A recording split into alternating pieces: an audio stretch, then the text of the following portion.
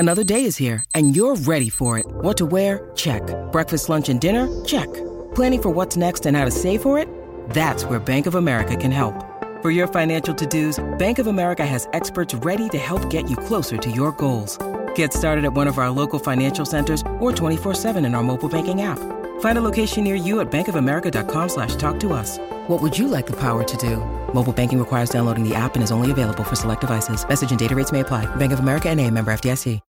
When you need mealtime inspiration, it's worth shopping Kroger, where you'll find over 30,000 mouth-watering choices that excite your inner foodie. And no matter what tasty choice you make, you'll enjoy our everyday low prices, plus extra ways to save, like digital coupons worth over $600 each week. You can also save up to $1 off per gallon at the pump with fuel points. More savings and more inspiring flavors make shopping Kroger worth it every time. Kroger, fresh for everyone. Fuel restrictions apply.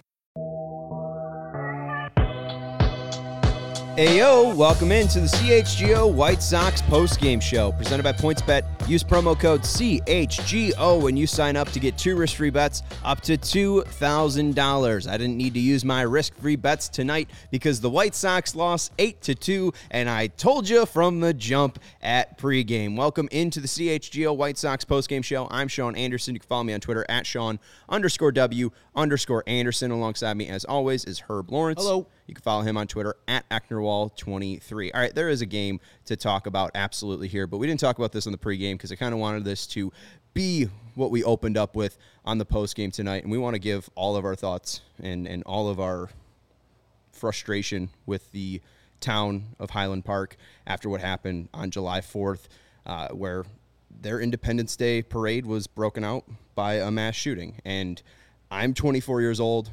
I've never stepped foot into a school post-Columbine. I mean, every school I've stepped into has been post-Columbine. And you can definitely get numb to it, but then when you see good friends or people you know tweeting out that they were there, like Kevin Fishbane, who we worked with a ton at 670 The Score, it's terrifying. And it's definitely now too close to home. And I don't know what side of the aisle you are on, but I just want to say that this needs to stop because people are feeling unsafe just to leave their houses. And we need to take every measure to stop this. And it's truly tough to put it into words when this keeps happening. And there's, not only one in Chicago, there's one in Philadelphia, and then people are getting hit outside Oakland A's ballpark as well, all on the same day. It's a scary time out there, and I just want to give all of our love to our community members out in Highland Park. Here, Sean, and I echo your sentiments. Yes, enough is enough. It's been enough, and we need more legislation. We need more common sense things that need to happen. We had one thing pass. Now let's continue on the fight so we can continue to have a life here in America and don't need to be scared about going outside to celebrate the independence of this country. So, yeah, for the 7 victims who passed, to their families, definitely, we're thinking about you, and we're tired, and we could not imagine what you're going through. Yeah, it's truly a sad time in our country, and I would love to say it's going to get better. I would love to say that things will change, but I've been beaten down by this for my whole life, and I have a feeling that a lot of people out there feel the same way, and hopefully this ends soon, because this is the only country where this truly happens.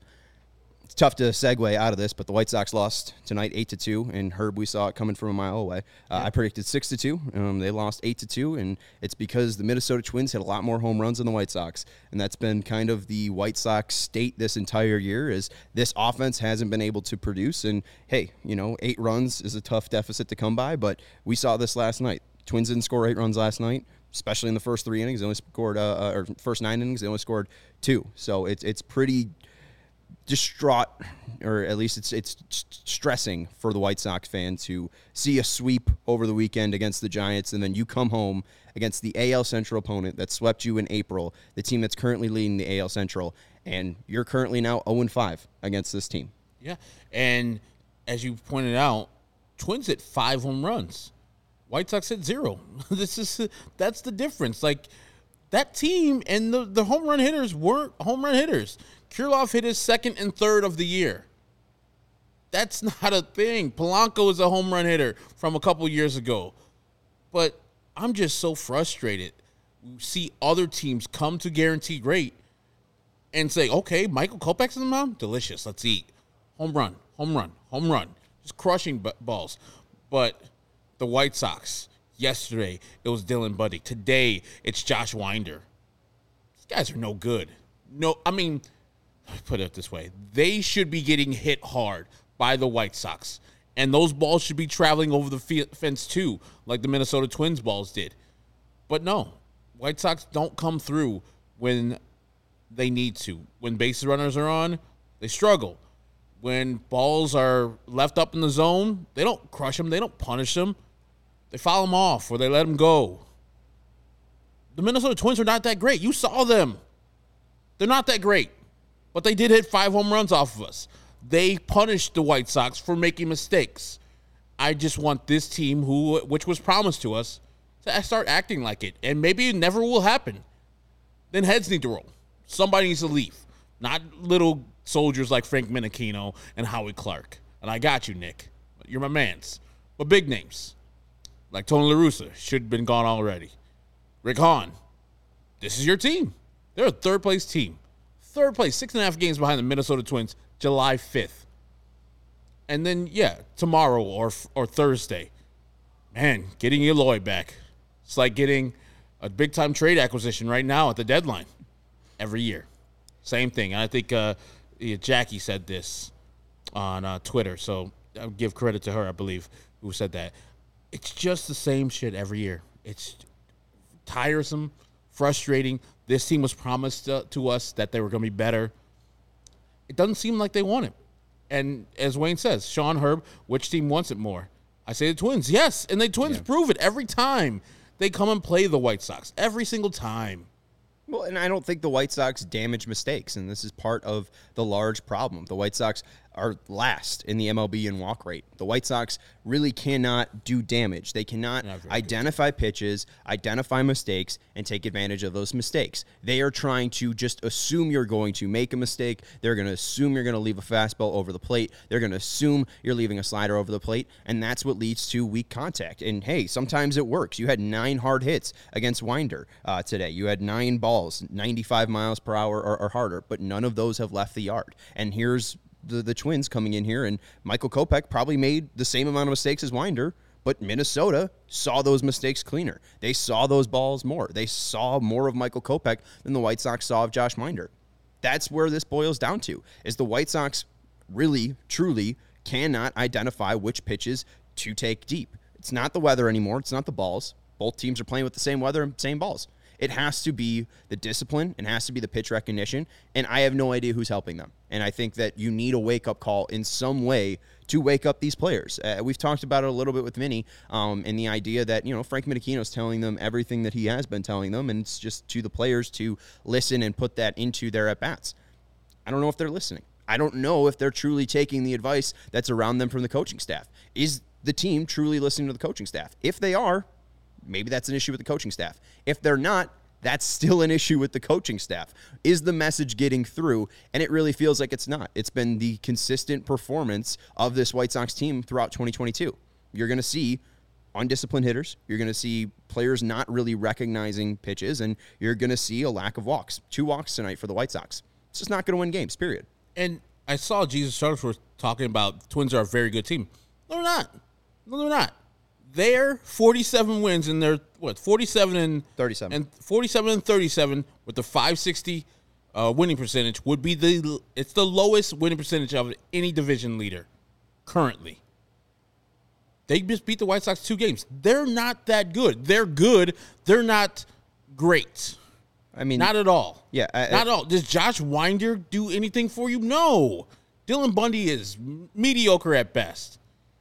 And yes, the guy who's going to be pitching tomorrow, Joe Ryan, might be good. Young prospect, got him from last year from the Rays. Fine. But the White Sox are better than this. They should be better than this. Let's say that. So just because the Twins are winning now doesn't mean they're very good. They're not very good. That's why I'm mad. Because no, absolutely not. Alex Kirilloff. Alex Kirilloff. You telling me that's better? No, It's 3 home runs this year. Right. And, hey, I mean, it's trash. Our guy Paul Correxney in the message is getting through with TA and Vaughn, apparently, and you could throw in Pizzo in that, but this is exactly what we've brought up with these players, is Jose Abreu came in as a fantastic Cuban baseball player. He was already a professional, a made professional. He didn't need the White Sox organization to take him to next levels because he was already a next-level baseball player that just wasn't in Major League Baseball. Andrew Vaughn was drafted third, skipped Double-A, and has just been hitting his whole life. That's what Andrew Vaughn does. I don't really think that there's any changes that Andrew Vaughn has made from a college hitter to the major leagues because of certain White Sox instruction. And finally, the other guy, Tim Anderson, we've talked about him. Yes, he's been in the White Sox organization for as long as he's been a Major League Baseball player, but we talked about the death of his friend and how that changed his view and how it changed his passion and how it changed his outlook on life. And Tim Anderson just said, hey, I'm going to be aggressive as hell at the plate, and that's worked for Tim Anderson.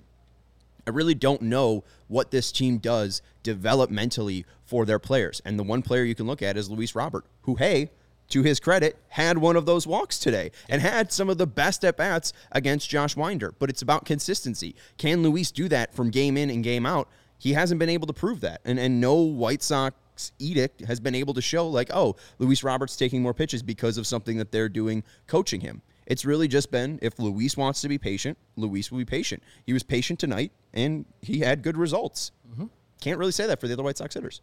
No. I mean, and it's once one guy's here, the other guys are not there. I mean, Timmy usually hits the ball to right field. Today, he was pull happy.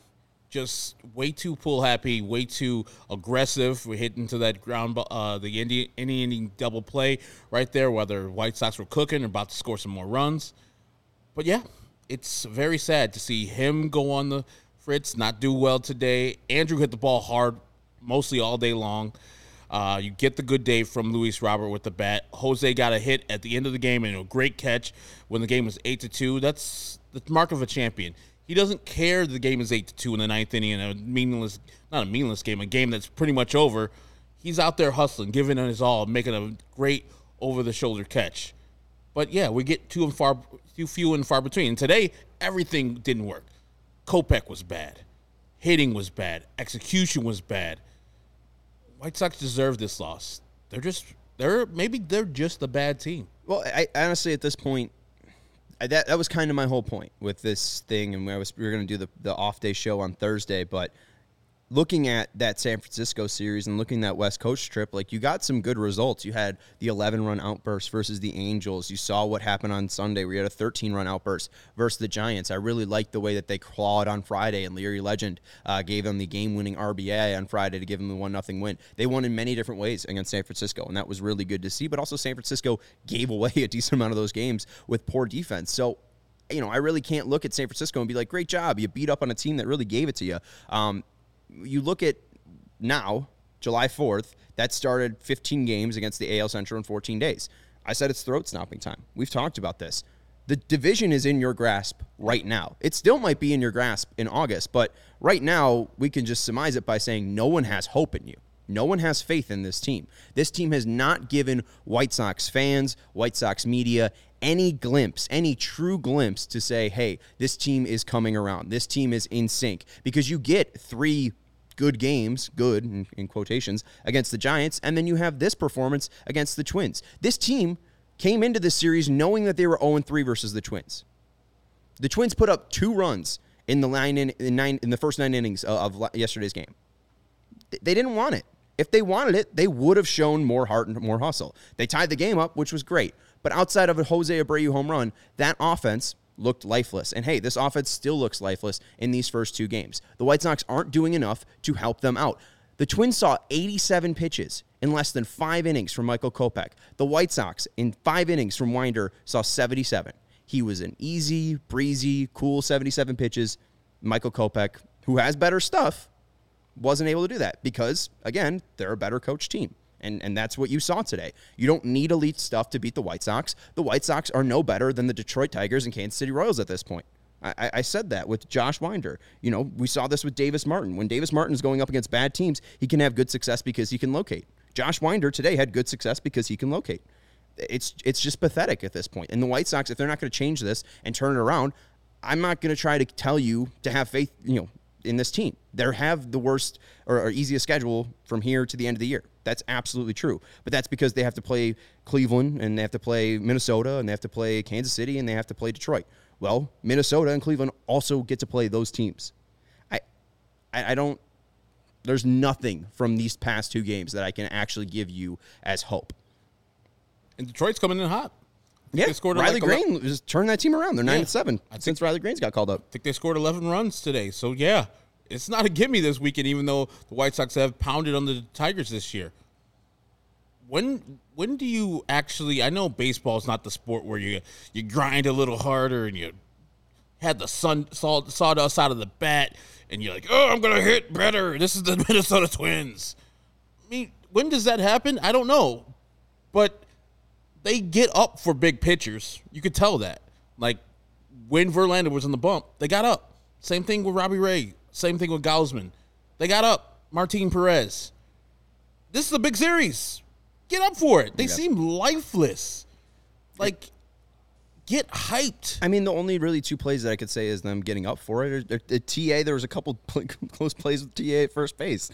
I mean, I don't know. It was a tough watch today. And you see all like, they're hitting the ball like crack. That's in the air.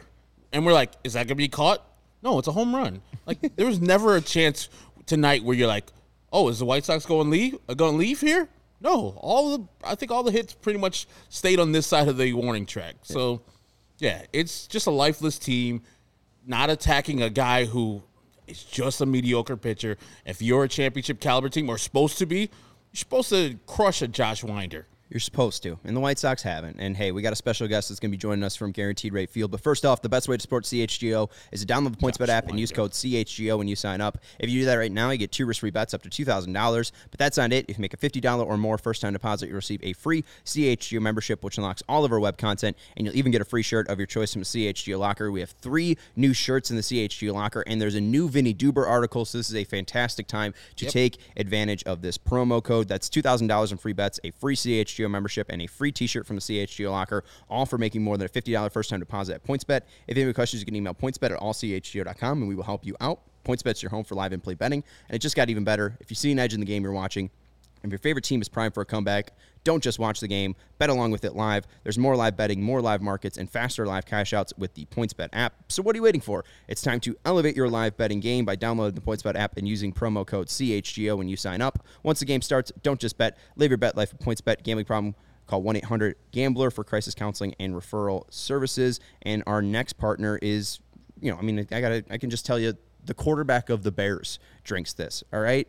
I was moving my stuff, and I needed the power of Justin Fields, and I reached into my fridge, and the only cold drink I had was Owen. It's only what you need, and it's 100% plant-based protein shake that gives you nutrition that works as hard as you do. All of their products are free of artificial ingredients, allergen-friendly, no gluten or dairy, and easily digestible. I had the Pro Owen shakes that come in vanilla and chocolate, and those have more protein, and I felt just really invigorated to move all the stuff out of my apartment, and it really gave me that energy that I needed. It's nice after a workout. It's nice whether you're in the gym or moving boxes in and out of your house. I first heard about it from Chicago Bears quarterback Justin Fields, who follows a plant-based diet, and now Owen and CHGO have partnered up to give you an awesome offer. You can get 20% off your first purchase at liveowen.com with code CHGO20. Join me and Justin Fields and try Owen, only what you need, LIVEOWYN.com.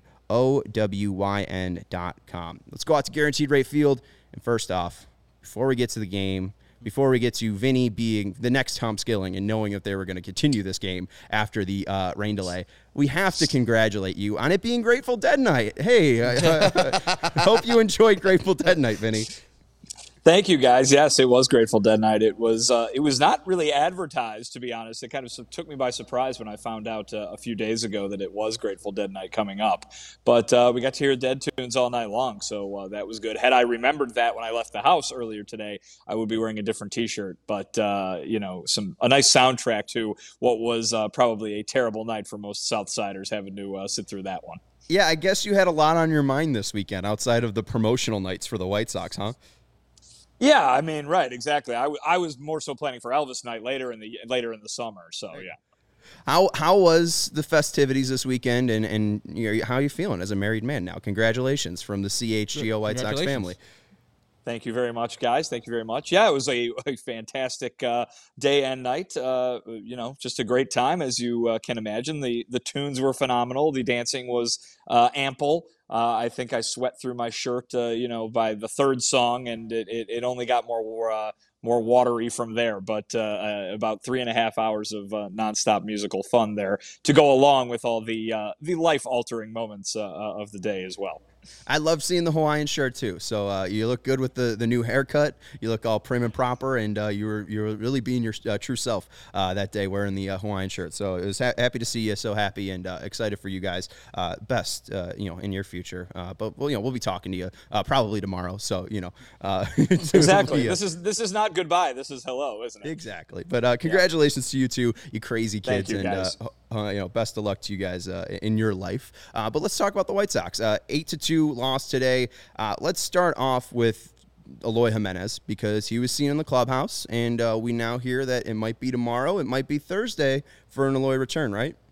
Yeah, next couple of days. Tony was asked again tonight because they had to put him through the workout and get the White Sox training staff's eyes on him up here on the south side before figuring out exactly when to bring him back. But sounds like it'll be tomorrow, and if it's not tomorrow, it'll be the day after that. So get ready for more Eloy, which is only a good thing because as you saw tonight, the White Sox continue to have trouble scoring runs, continue to have trouble hitting balls over the fence. A lot of hits tonight. The Twins only won the hit battle there 12-10. But with all the hits that they had that left the yard, it was a much more lopsided situation in the run department. The White Sox are in the bottom 10 in the league in runs. They're in the bottom 4 in the league in home runs. Really the same old story through the first what is now 3+ months of this season for this White Sox team. The offense is nowhere to be found. Seen this from Michael Kopech where he struggles in the first inning, eventually finds his form, and then pitches well. Today was the first inning again, struggled but got through with no runs, but then 4 home runs later, Michael Kopech's leaving the game early. What do you have to say about his outing tonight? He said it was bad. He said it has to be better. It can't be like this, obviously. I think everybody would agree with him. Tony La Russa was very basically didn't have anything to say about Michael Kopech's night.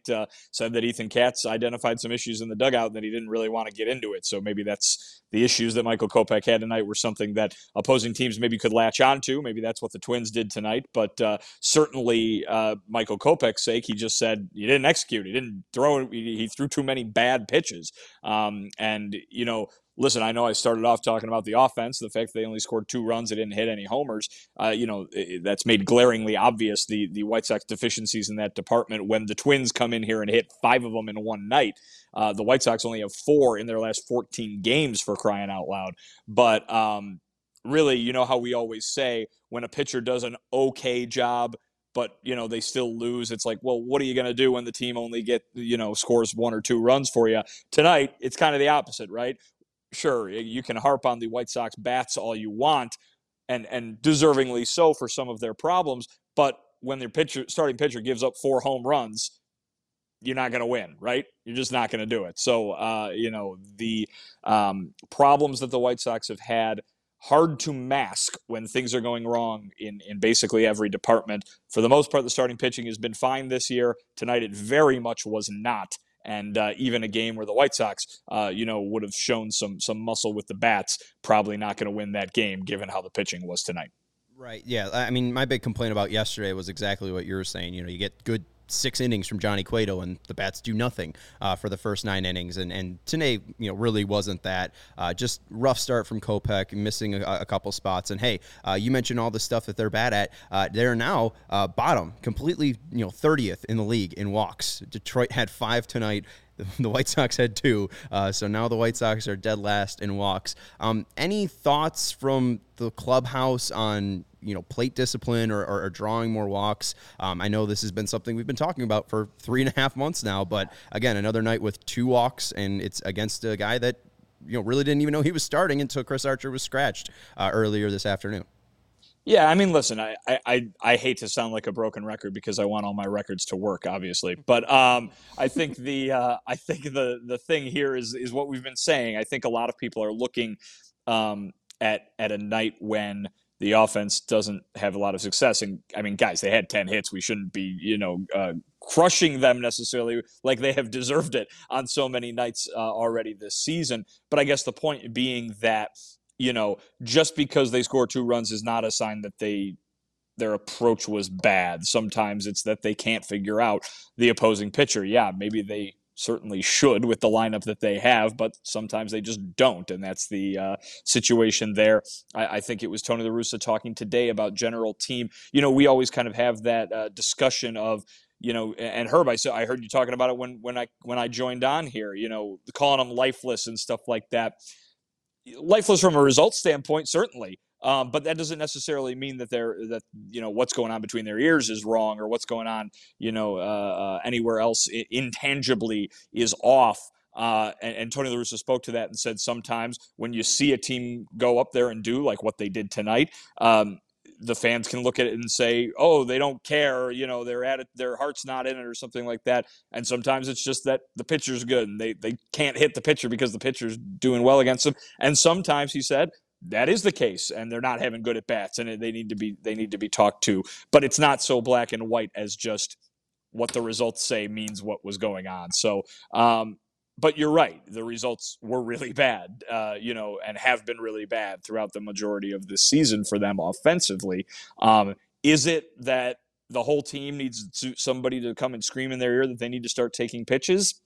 Maybe, or maybe they're just not hitting right now, and that's amplifying the fact that they don't take walks. Maybe they were going to be a team that didn't draw a lot of walks to begin with, but they were supposed to hit a lot of home runs, and they were supposed to get a lot of hits and score a lot of runs, and so that would have been covered up. It's hard to say because everything has been so poor for the most part, with the exception of a few players. Certainly not having Yasmani Grandal for so long, not having Yoan Moncada for so long. These are two guys that the brunt of the walking falls on for this lineup, and they've missed an awful lot of games. Jose Abreu's walks are way up this year, right? I mean, but it's still nowhere near enough because he's probably the only guy doing it. Right, yeah, it's shocking just to see them go from 4th last year in walks to now, dead last. Also, 41st loss, so they're halfway to a losing season this year. I do think, too, I love the episode you guys did on Thursday.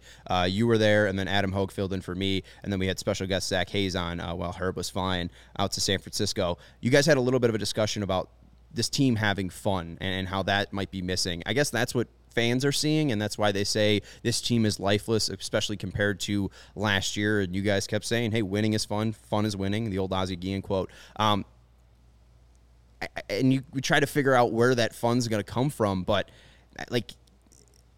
I'm just is there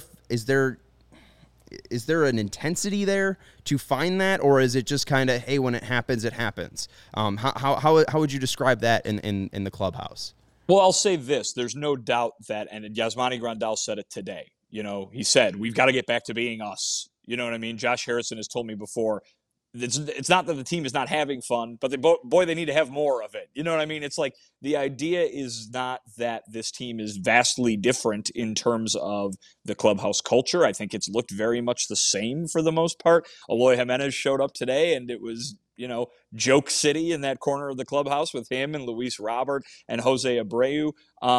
It is not that these personalities do not mesh. It is not that these guys are somehow being held back. They are the same players that they've always been, but they're not winning.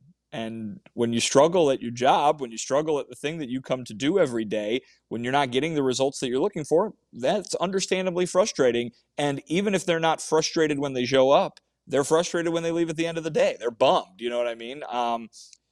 It is not that – it is very much chicken or the egg, I think, really, because I think that this team has plenty of fun, but then when they lose, the fun gets sucked out, right? I mean, like that's just what happens. And the next day, they're fine, but then the results happen because there's been too much losing this year for them.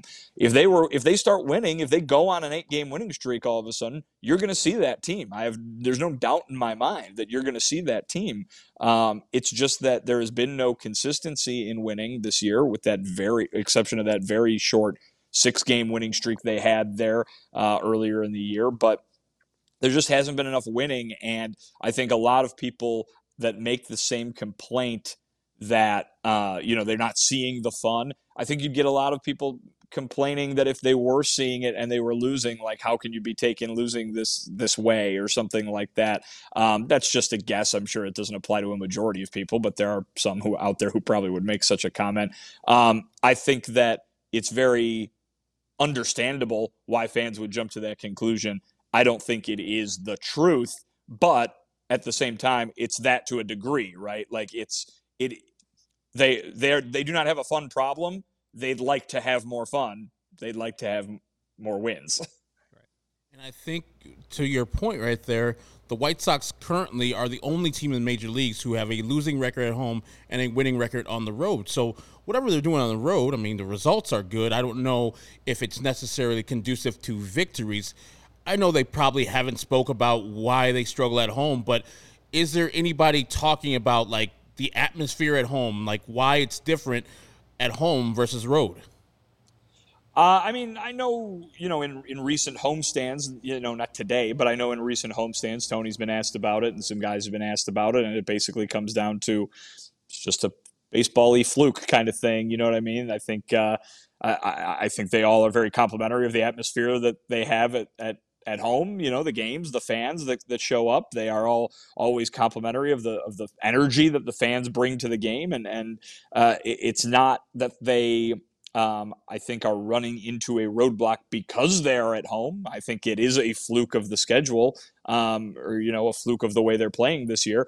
But that's the point, right? I mean, they've played poorly this season, so they're not doing what they should do in so many facets, and because of that, it's leading to them not doing what they should do, winning games and winning games at home.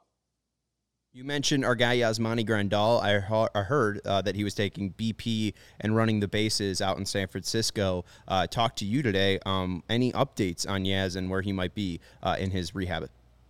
Yeah, he's going to Birmingham tomorrow to start a rehab assignment. That will be strictly as a DH through the weekend, and then he will move to Charlotte, where the team's catching coordinator is, and he will work with that staff down there to start catching and start being able to take care of things there. The goal is that he is back for the start of the second half, and so that gives him plenty of time to work back. Apparently things have been going a little better lately for him from a physical standpoint. Sounded like a kind of a scary injury, guys.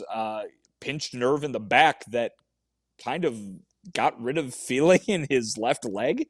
And he said that the doctors asked him if he could use his muscles in his left leg, and he was surprised by the question, but apparently this injury sometimes, or this kind of pinched nerve or whatever, comes with that. You're not being able to use your left leg.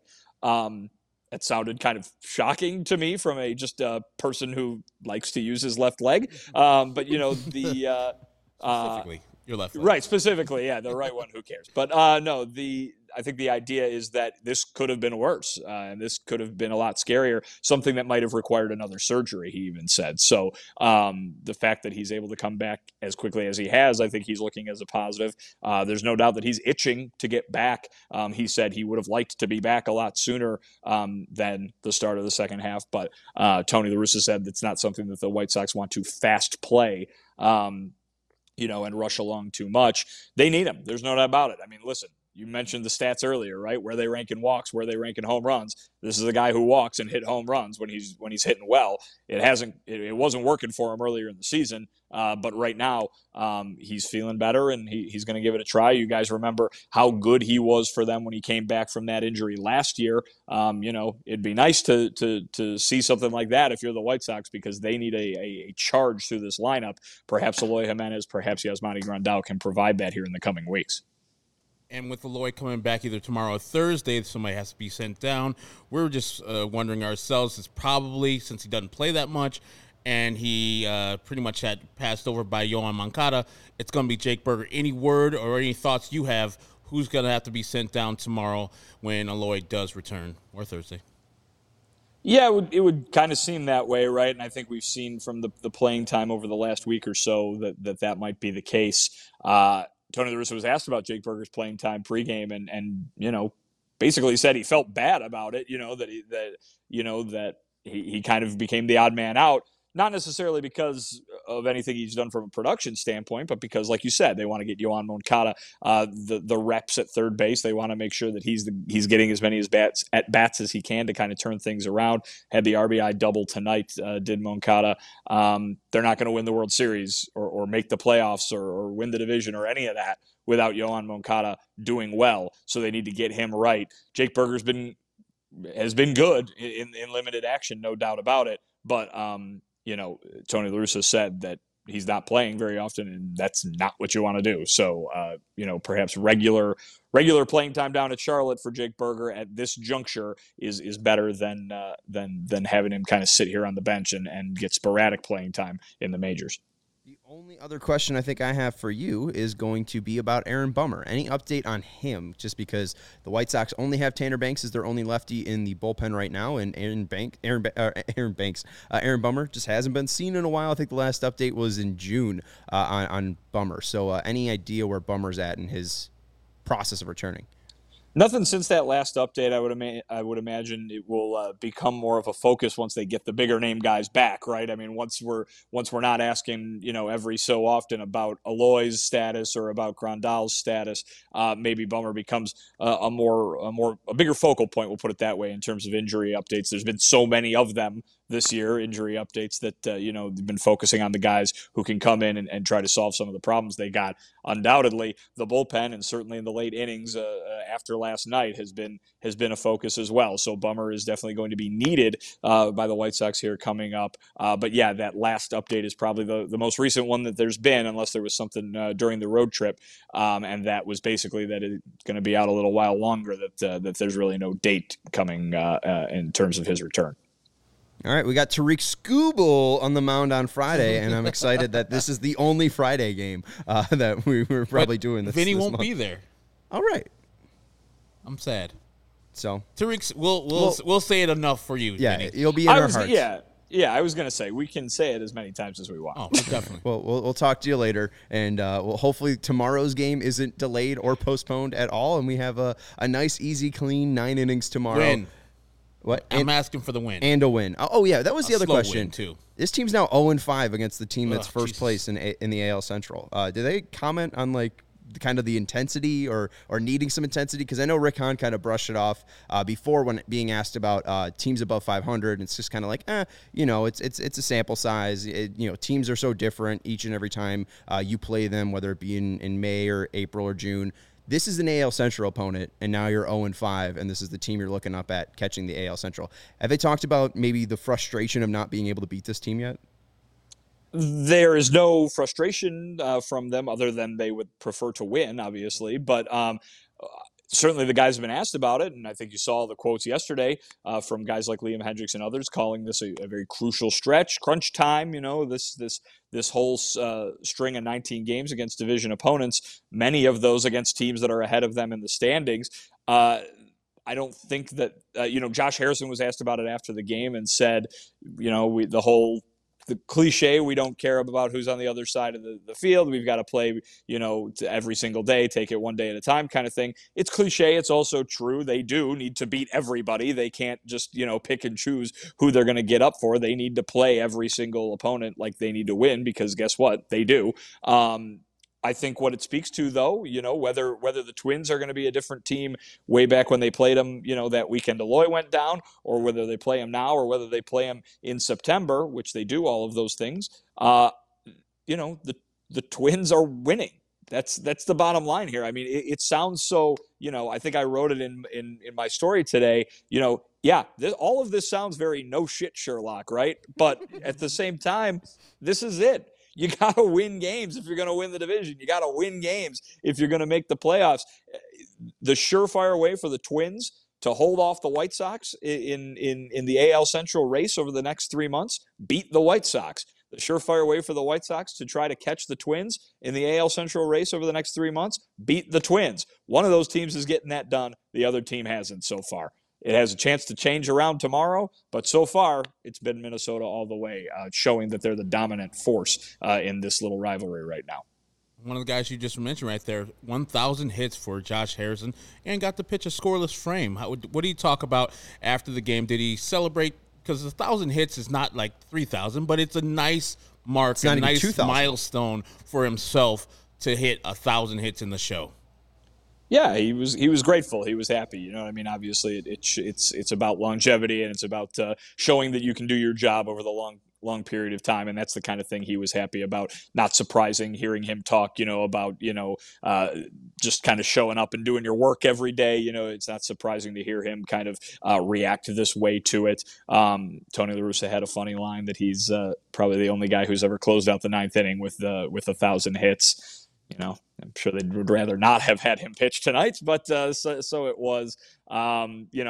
Good for Josh Harrison. Very. I think everybody was very happy for him. Really, every teammate that walked by him was congratulating him there in the clubhouse. So one of the bright spots this evening was him being able to reach that milestone, and he got a nice ovation from the fans when he did so as well, which is nice to see.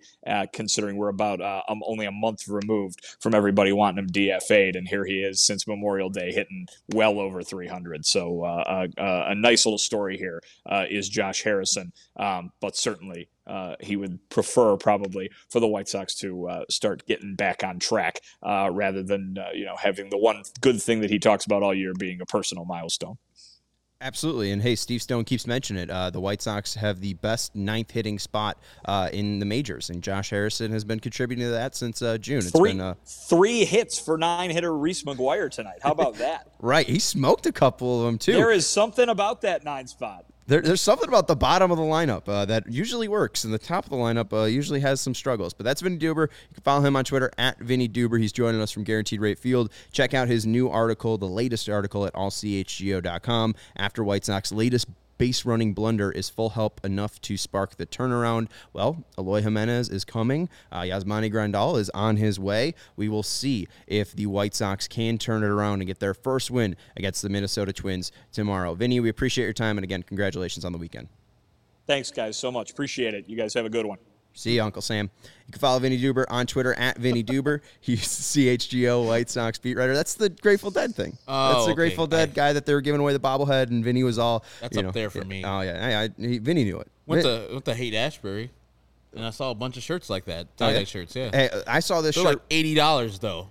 Oh, yeah, but I got this one for $24. Okay. Yeah, you can get these replicas. The real ones, the ones with some age on them, they'll go for a pretty penny. But, the replica ones, those are $25 hot off the presses. Yeah, I was going to bring some back to you guys. I was like, $80. Oof. I'm like y'all that much. Yeah, no. That would be spend $80 on myself. That'd be a competitive edge to my wardrobe, and Strava is a game changer and gives you a competitive edge. It is fantastic and has helped thousands of people to help improve their overall wellness and quality of life. Strava delivers delicious, fresh roasted specialty coffee infused with organic, broad spectrum CBD. CBD from hemp doesn't make you high or hungry, but it does offer real benefits that can help you. It can help you feel alert and focused without the jitters. It can help you live your day more balanced with less anxiety and fewer aches and pains. Plus, including CBD in your daily routine can even help you enjoy a more restful sleep so you wake up feeling your best. The best part, Strava is all about quality. Everything is small batch, fresh and shipped straight to your door. Strava also offers concentrated full-spectrum CBD tinctures for those looking for a more traditional CBD format with a powerful entourage effects of benefits. I love Strava CBD coffee. I take the uncaffeinated Strava CBD coffee with the max CBD strength, and it helps me with my restless leg syndromes as I try to go to bed at night. My legs really calm down. My body calms down. They know it's time to go to bed, and I think you, the CHGO listener, should take advantage of this offer. You could save 25% off your entire purchase when you use code CHGO25. That's 25% off your entire order at StravaCraftCoffee.com. When you use code CHGO25 at checkout, discount coupon valid on non-subscription purchases only. One use per customer. Again, CHGO25. That's 25% off your entire order at Strava, STRAVA, craftcoffee.com. slump.com. I really enjoy the stuff. It is fantastic. It's a game changer in my life, and I would definitely urge you, if you're having some sleep troubles, if you're having some anxiety troubles, maybe swap off your regular coffee for some CBD coffee. It's helped me. So I just want to give a shout out to No, Dave Barista, I did not have any glitter LSD. Oh, yeah. Why did you, what? No one offered it to you? Or No one offered me. It's ridiculous, guys. Come on. Right, well, I can't. Give me some glitter LSD next time. But I went to the the dispensary there, right downtown San Francisco. They have a bunch of them. And got some deliciousness for like a quarter of the price that they have it here in Illinois. There you go. It's like, that's another reason why California is the best state in our union, friends. Our guy Dan Payton already knows about it. Some of you guys have visited the great state of California. Enjoy yourself. It's the good times out there. It's the best state in the union if you want to pay $5,000 a month in rent. Yes. If you want to be broke when you're dead, go live in California. I mean, your money goes somewhere. Does it? It does. All the beauty out there, man. Yeah. I lived out there for a year. I didn't feel like broke, but I felt, it was a little struggling going on out there from Chicago, but I would do it again. Yeah, it's just so beautiful out there. I've More never of been. San Diego than San Francisco. San Francisco's dumb, expensive. San Diego's expensive, but not dumb like All right, that. maybe I'll try San Diego. I heard better. San Francisco's a nightmare, though. Yeah, Herb, you want some good news? Yes. I don't know if this is actually good news, but this is from Chi-Town Fanboy, and I've been waiting for the day, but it's finally happened. The Tigers are 12 games back of the Minnesota Twins. Mm-hmm. The White Sox are 6.5 games back of the Minnesota Twins. This is the first time, in I think a long time, that the White Sox are now closer to the Tigers in the standings than they are the Twins. Herb, Lawrence, your comments. Piss poor. That is really bad. The White Sox are underperforming. They are failing this year. And we just talked about Josh Harrison. I expect, if this continues, for him to be on another team. Not because of him, just because he could be used somewhere else and you can acquire some more talent, because apparently that's what the White Sox need after a fucking 5-year rebuild, 5+ year rebuild. We need more talent. What the hell? Like, I thought we were here, but this is just trash now. This team is trash. Mm-hmm. I don't know what they need to do. And I was talking to you and Vinny during that segment. They have a better record on the road than they do at home. I don't know. Maybe they need to start doing the things they do on the road like they at home. Wear road grays. I don't care. Sleep in hotels that night before. Get bussed in. Whatever needs to be done, because you're playing poorly in front of your home fans way too often. You hit much better on the road. You're a better team on the road. That doesn't make sense. Like I said, they are the only team with a losing record at home and a winning record on the road. There's something. Something's happening there, where they come home and they feel a certain way and they don't play the way they play on the road. Maybe it's the chemistry they get on playing on the road.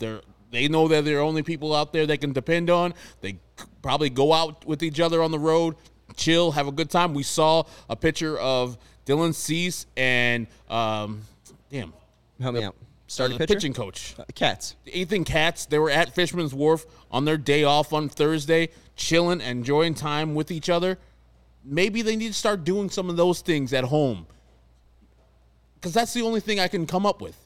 Because they're 22 and 18 on the road, and 16 and 23, I think, at home. Yep. That shouldn't happen. No, and I think we need to get Jay, Mario, Greg, one of the CHGO Blackhawk guys in here, because your guy K-Feds, or not K-Feds, it was K-Feds responding to his guy Zoe. Okay. But Zoe mentioned that the Blackhawks had these issues, and they actually did stay in hotels and kind of fix their issues. So maybe that's it. I think it's just weird, quirky baseball stuff, and I don't know. I mean, maybe if you sign Kyle Schwarber, you'd be in a better spot. I mean, he's got 25 home runs. He's got 25 home runs. That's 15 more.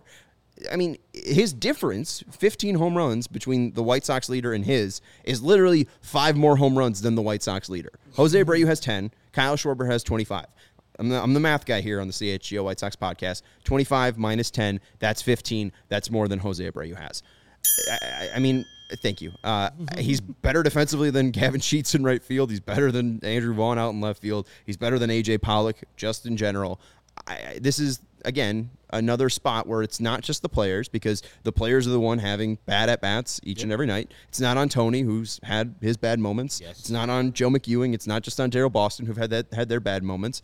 It's on Rick Hahn as well, who's had his bad moments. I mean, you look at the bullpen, and you see that 0-0 game, and you see Tanner Banks being used in the 8th inning. You see 4 guys on the 40-man roster just sucking up space when Zach Muckenhirn down in Charlotte could be on the 40-man roster because he's a better player than the other 4 guys that are currently on Charlotte in the 40-man roster.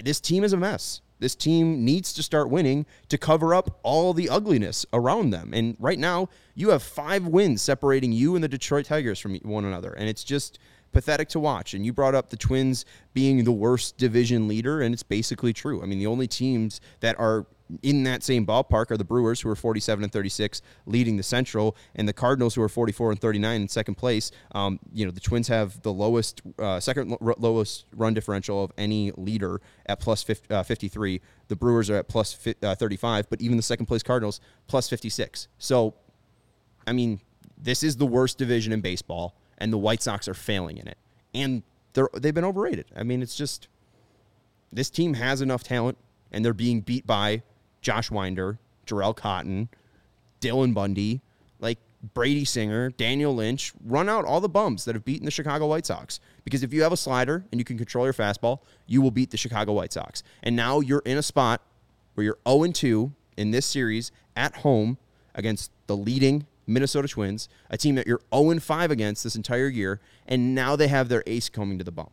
How much confidence does this team have? They just whooped your ass. You gave them one game on Monday. That game shouldn't have been close. Here we are on Wednesday, looking down the barrel of starting 0-6 versus the Twins, and it's sad. It's pathetic. That's all that we've seen. And losing that game, you'll be 7.5 games out. I'm sure the Tigers are going to do some damage, and then they're coming in this weekend, Thursday through Sunday. The Tigers, team that we've dominated, hot as shit, playing better since they got the Rookie of the Year prospect back, Riley Green, who's doing the job. And they arguably Can we beat them? And they arguably have their best pitching coming up this weekend. Yeah, can we beat them? Like, it's just so frustrating that they haven't taken the necessary steps to, solidify the team that was last year, 2021 team, where we were in the playoffs and we had glaring issues. And Rick Hahn did not fix any of those things. And now we're still here, looking at other players and saying, man, that would be nice to have Kyle Schwarber at a nice, decent price to play for the White Sox. We've had multiple times try to get Kyle Schwarber. We could have had Kyle Schwarber. It was only $8 million. The Cubs let him go a couple years ago. Could have had him then.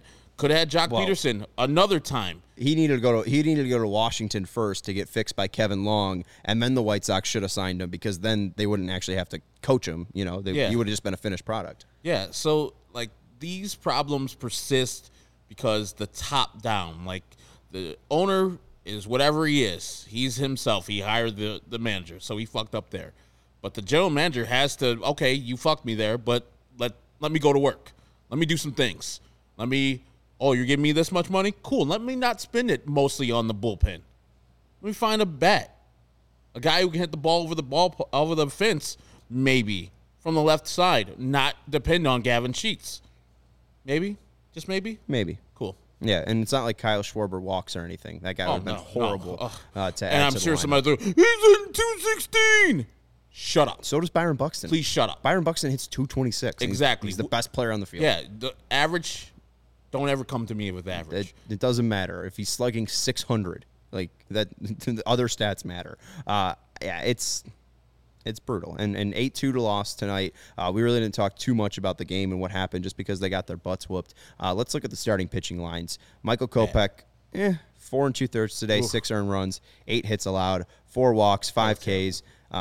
Josh Winder, 5 innings pitched, 2 earned runs, 7 hits, 2 walks, 3 Ks. Exactly. I mean, Josh Winder just going out there, throwing out bum stuff, and Michael Kopech got lit up. And part of this, too, we'll go to the pitches that Kopech got taken deep on. Part of it was just location. You could see 2 sliders hung. They were basically in the middle of the zone. They weren't low enough. They were basically at the belt for major league hitters. those balls got destroyed. And the other two fastballs up in the zone, but the issue is they weren't up enough. They weren't in enough, and the velocity wasn't there again for Michael Kopech since coming off the injury against Texas. 4 starts for Michael Kopech, and he has not had a single game in that outing or in those outings where his fastball has been at the yearly average for the miles per hour. So I don't know if that's him now eclipsing the innings pitched that he had last year, or if that has to deal with the injury or that he suffered against Texas. But he has not been the same pitcher since that injury, and that has shown. And I don't know if I'm concerned about Kopech. I still think that he can have a good outing. I still think that he can be good. You still saw some bad swings, even on the fastball. They put 9 fastballs in play. The average exit velocity on those was 92 miles per hour, so it wasn't like he was getting turned around a ton. He still looked effective, but he needs that slider. He needs that curveball. He threw out a changeup at one point to Arise as well. He needs to find more consistency in those secondary pitches, and he just hasn't been able to yet. I know they're not going to do it because it's so quick of a turnaround. He's going to be pitching on Sunday. But I would say skip a start for him. Hey, call up Davis Martin. Get somebody else up here. It's the Tigers. Maybe he just needs, hey, I'll skip the start on Sunday. I'll skip the start right before the All-Star game and have that whole All-Star break just to get better, just to regain some of the velocity on his fastball, gain some of the arc back on his slider, and get the confidence back because he's getting hit hard. He was walking the yard today. Also, in the first inning, walked 3 guys. Luckily got out of it himself. But 28 pitches. We usually see this from Michael Kopech early in the game where he struggles, and then he rights himself, and he's like, okay, I got it now. I got my release point on the curve. I got the release point on the slider. The fastball's going as such. I'm hitting 98. But maybe he needs just some time off, some time to chill out, get his arm reactivated to where it needs to be. Because remember, this year we were like, how many innings going to throw? 150, right. 125? We don't know. This is his first full year of being a starting pitcher for any team. And so they need to take it start by start, especially since you said the knee problem. We don't know how it's affecting him, but it's affecting him somehow because he's getting hit hard and he's not as pinpoint as he used to be. Well, and one thing, too, Jesus said this, just a scroll up there. Kopech's problem was not throwing enough strikes. This has been a problem for the Sox starters recently. He had a 71% strike percentage today. So, I mean, that was his issue in the start of the game. I think he had 28 pitches, 13 of them were for strikes. Yeah. That's not a good ratio, but he ended up fixing it. Let's go to his pitch mix here. Called strikes plus whiff percentage for Kopech tonight, 34%, which is above the major league average of 27%. So that's good. The fastball was good. I think it would have been great, and you would have seen more whiffs, 4 whiffs on 21 swings. That's 19%. You would have seen more whiffs if the fastball was just faster, and it just wasn't today. It didn't have that extra life, but it did have a lot more movement, had more vertical movement, which helped it kind of give that rising effect. So that's good, and had a little bit more tail than the average Kopech fastball or Kopech outing. So the fastball is still effective, but he needs to find more on that slider. He needs to find more on that curveball, find more comfortability, find the zone more often, and Kopech will be in a fine spot, even if the fastball velocity doesn't come back. Steven, we got any more graphics? I think we're done, right? We got the Pollock thing. Oh, yeah. Strike. Yeah. Did you like the ump tonight? He was consistently inconsistent.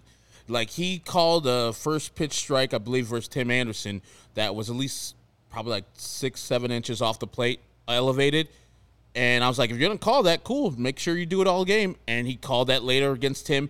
That ball was a little bit more inside and high, but Tim didn't seem too pissed about. Me and you and everybody who was watching at the time, which was very few and far between, were apoplectic about the A.J. Pollock at bat. He called a pitch a foot off the inside zone. Yeah. Look at that pitch. If you're watching on YouTube, look at that pitch. He called that a strike. And A.J. Pollock to get in your face and MF you takes a lot. So, yeah. A lot. If you're not able to watch, you could see on the screen there, or, I mean, obviously I'm saying if you can't watch, there's a box, and there's a lot of space, and then there's a little green dot. And that's why A.J. Pollock just got thrown out of his 3rd game in his Major League career. And then the first time since 2018, yeah. See? Yeah. I mean, that's what happens when you delay the game, you make bad calls, and veterans are cranky. You're going to get yelled at. And I don't want anybody here to say, oh, they're blaming my umps. No. we just got to point out dumb shit when we see it. That's bad. I know the ump wanted to go home, probably had some dinner reservations late night, going to get some Sarpinos, something like that. It's open till 4, ump. Wait up. 4 o'clock. Get some Sarpinos still. But that was not professional, and AJ getting in his face was warranted, and I hope the ump goes back and looks at that particular call, comes back out tomorrow, finds AJ and say, hey, man, I missed that call. Just like you saw Jim Joyce do with Galarraga after the no-hit or the perfect game he messed up. Not to the same effect, but a little mea culpa so you can go far. You know you're humans. You know that sometimes you make errors, and you say, hey, AJ, you were right. I was wrong. I apologize. Something like that. Right. If that's Gavin Sheets, I mean, no, you're not going to do that. But Josh Harrison, a guy who just got his 1,000th, career hit today, a guy who's surpassed 10 years of service time, AJ Pollock, same thing. You got to give respect to those guys because he got absolutely hosed on that, and that's going to hurt AJ Pollock's ability to make money probably. That's another strikeout on the ledger when there shouldn't have been. But that's going to do it for today's CHGO White Sox postgame show. The White Sox lose 8-2, and we're all sorts of annoyed by it, and I think all White Sox fans should be too. This is the start of the season, and now they're 0-2. And I think, I know the comments are all about it. They're all done. Paul Correct's been done.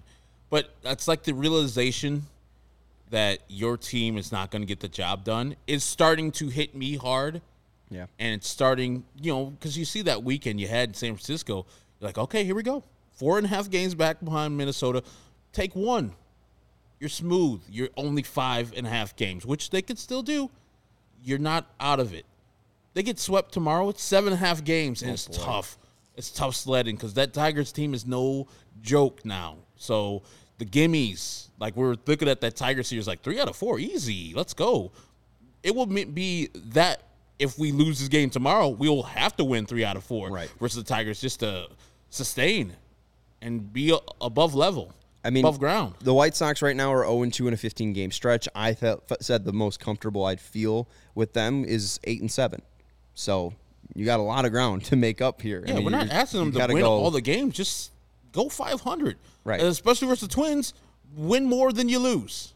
And now to reach that 8-7 mark, 13 games left? You already got 2, so you got 5 losses. You got to go 8-5. I don't know if this White Sox team could do it. That's why you're the math guy. Yeah, they can go like 10-7. I don't see them going 8-5. I don't have enough faith in them to even do that. And if they go small bad, stretch. You trade people. Trade Johnny Cueto away. Trade AJ Pollock. Trade any bullpen piece. Trade Josh Harrison. Just trade them away. And try to retool on the fly like the Yankees did that one year. Because it's foolish to think that you're going to get a wild card. You're not. Your best option is to go through the AL Central. As I said, they're the worst division in the league. So if you get beat tomorrow by the Twins and then go up to Minnesota and get beat by them too, think about retooling. Think about just getting rid of some players that has some value. Get that farm system a little bit better than it is right now. It's still not a good AL Central, and that's what I think will keep them in and keep them interested in buying. But I agree with you that you could still be competitive with this team, even if you sell off AJ Pollock and Johnny Cueto. If they're at a point where they're 5 games below 500 on August 2nd, you should make those deals. And then, hey, if Tim Anderson, Andrew Vaughn, Jose Abreu, Yasmani Grandal, somebody's calling for them, it sounds good. Well, no, but if they start hitting after August 2nd, oh well. I mean, hey, maybe you still end up winning the AL Central, but you got to find some value on this team. You have to at least add something to this team. And, AJ Pollock, Cueto, with their age, get rid of them. Do you have any untouchables? If somebody comes to you with a real deal, would you no? Yeah, I would say Andrew Vaughn is untouchable. Okay. I would say Jose Abreu is untouchable, and I would say Tim Anderson's untouchable. Okay. Outside of that, I would not. I guess Luis Robert, but honestly, whatever. Dylan Cease?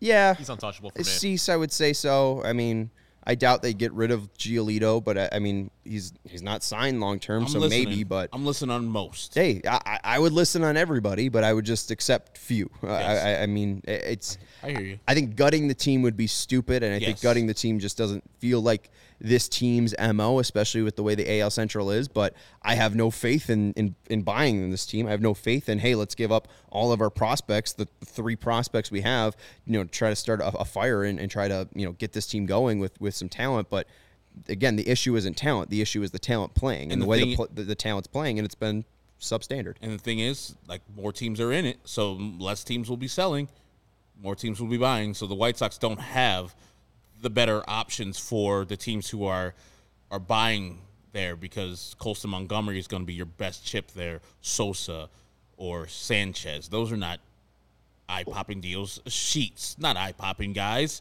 They're not going to get you anything that's going to turn this season around. So I say if they see that this ain't going right, Josh Harrison has to leave. Not because he's a bad guy, just he has value. Yeah.